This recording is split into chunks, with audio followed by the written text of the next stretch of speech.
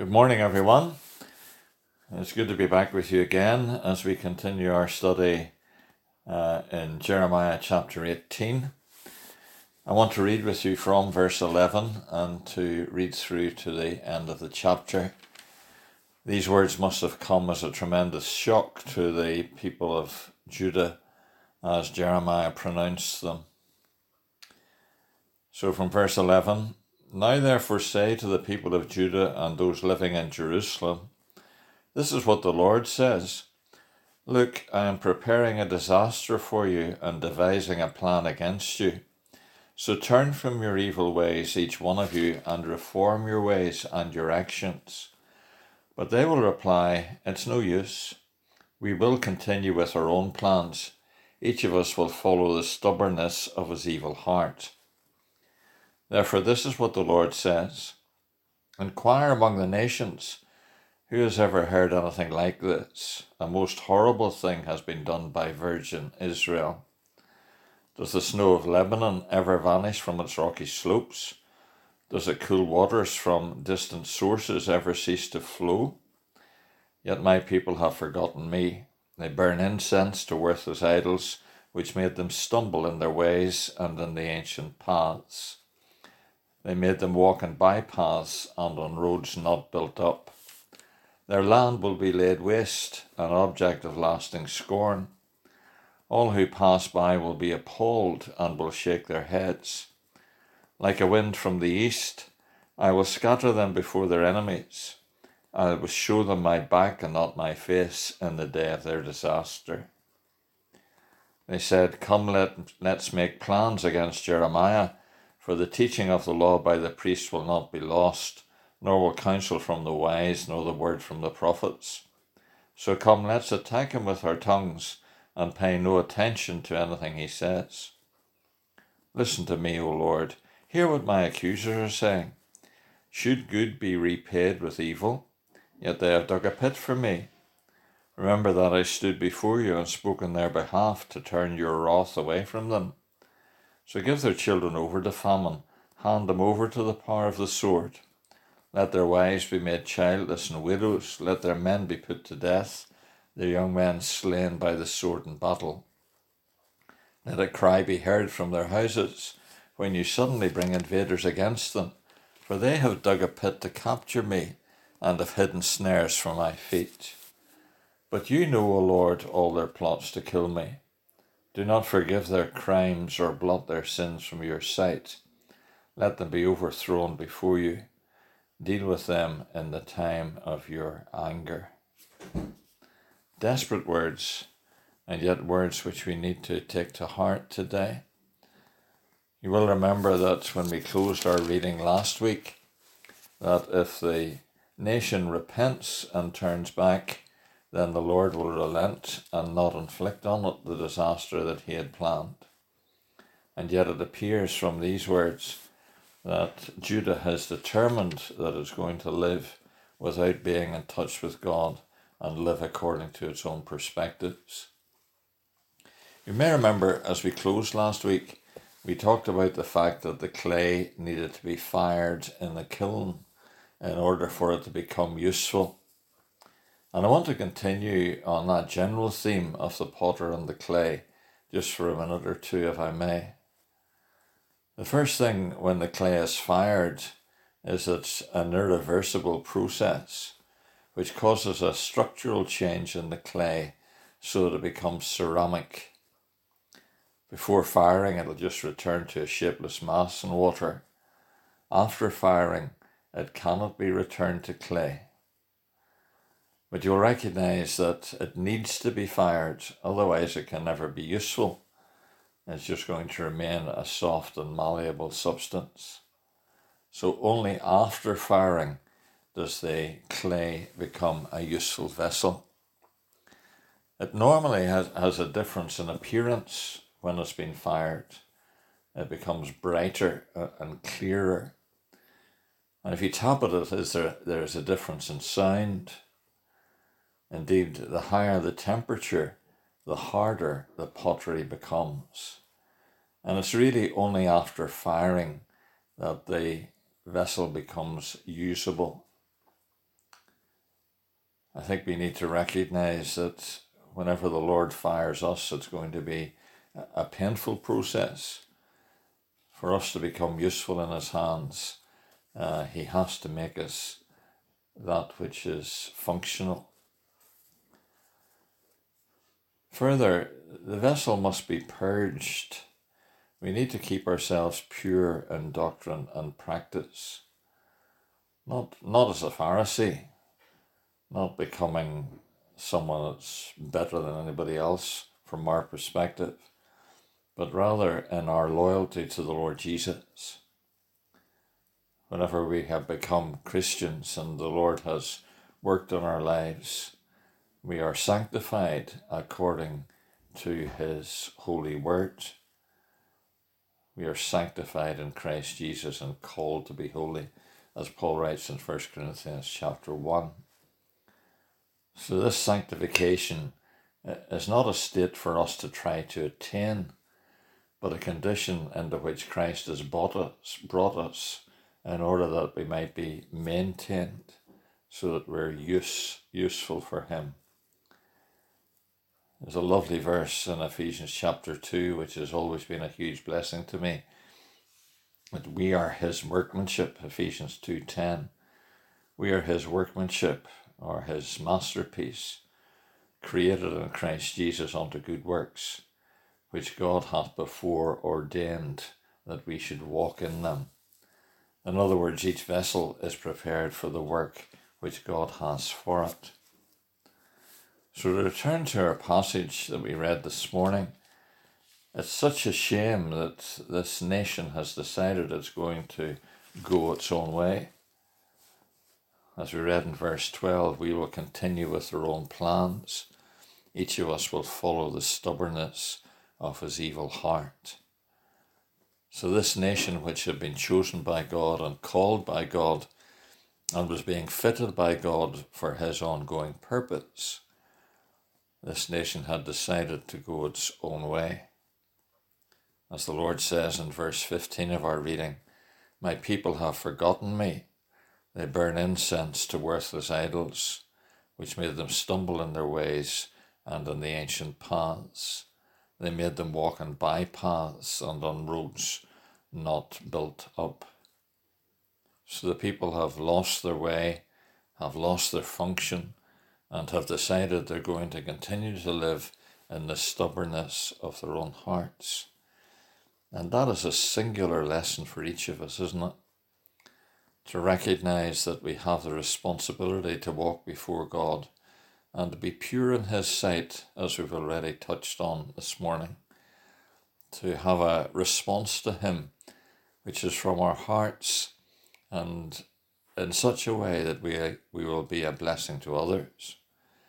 This people had been tended by God and brought into his purposes, and yet they had decided at this point they were going to go their own way. And it's going to become a way of desperation and despair, because the nation is about to be carried off into Babylon. Jeremiah has been prophesying for more than 30 years, and he's been warning the people that God will continue to judge them if they continue to walk in their wickedness. And yet they've decided that that's the way they're going to go. And so the judgment of God is going to be outpoured on them. Very sobering words for each of us. And we each have a responsibility to walk before God and to have that sense of his wider purpose for us. To recognize that this calling which we have is a holy calling, and we're called according to the purpose of God, so that we might be his workmanship, as Paul reminds us in Ephesians chapter 2.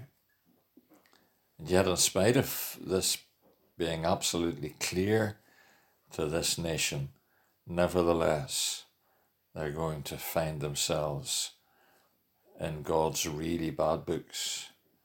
As it says at the end of this little section in verse 17, "Like a wind from the east, I will scatter them before their enemies. I show them my back and not my face in the day of their disaster." And yet the people remain stubborn in their own ways and say, well, let's make plans against Jeremiah. We'll make sure that we don't have to listen to the word that he's bringing us any longer. We'll silence him.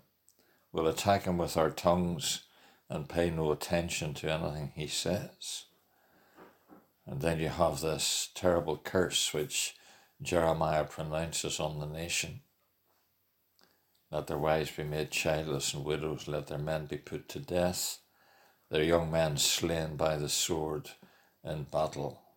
Let a cry be heard from their houses when you suddenly bring invaders against them, for they have dug a pit to capture me and have hidden snares from my feet. Such a tragedy, isn't it? So we need to recognize a number of things from this passage. First of all, that it is always God's will to bring blessing and grace and further purpose to our lives. He wants us to be functional for him, as a clean vessel is functional. Having made the pot, he wants it to be used for his glory. And so there is this constancy in God's care of us, and we have all been conscious of that down the years. And perhaps more so even now at this particular moment in our nation's history, when so many people are being afflicted by this desperate virus. But that being the case, we need to make our lives dedicated to God's purpose.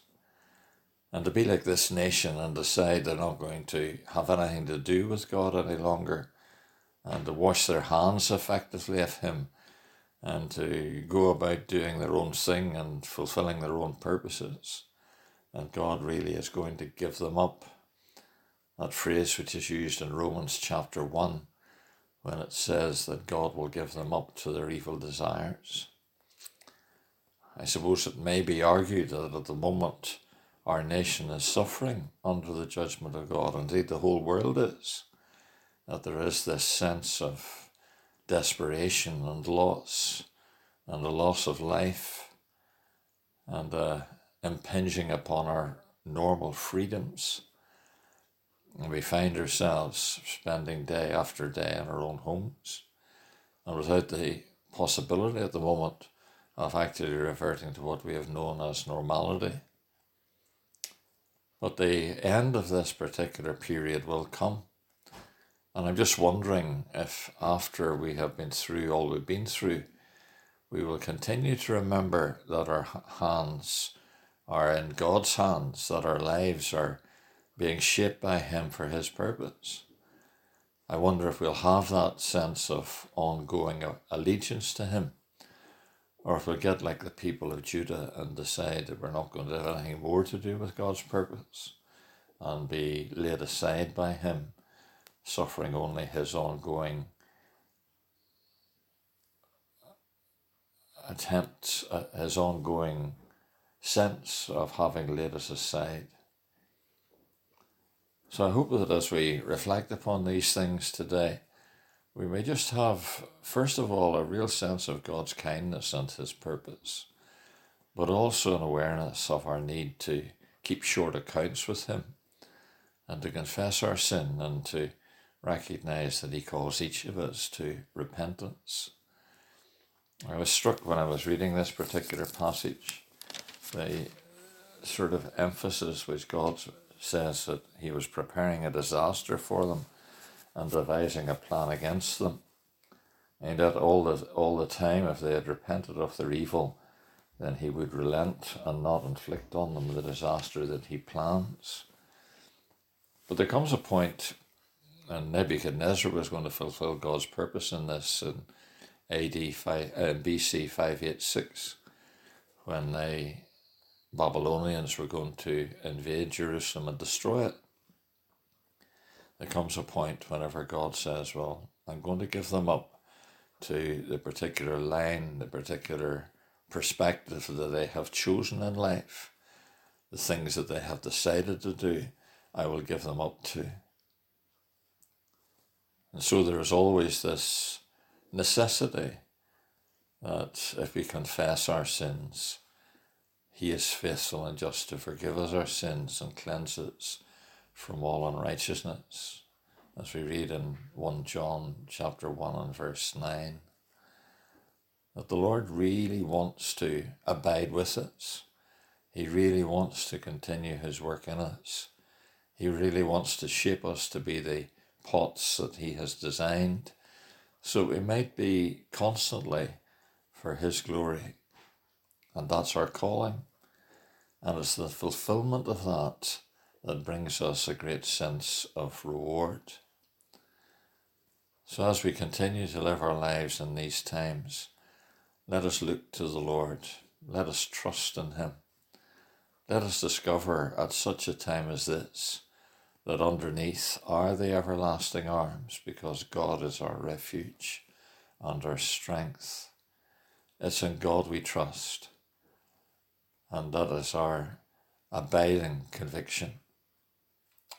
Let's just spend a moment in prayer.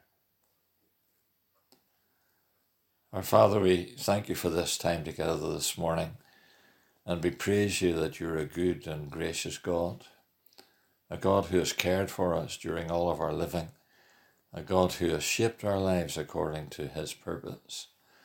And we want our Father to live in such a way that we will bring honour and glory to you, that these lives, these fragile lives, may nevertheless be lived in order to bring you a perspective that is for our blessing. And so we bring these lives to you again this morning. We thank you for your protection of them until now, and we trust you ongoingly for the future. We commit ourselves to you, Lord, and ask that you will bless and help us during these difficult times through our Lord Jesus Christ. Amen. Well, thank you so much for listening once again, and I do trust that this little meditation on the latter part of Jeremiah 18 may be a blessing to us and a strengthening of our faith for the days ahead.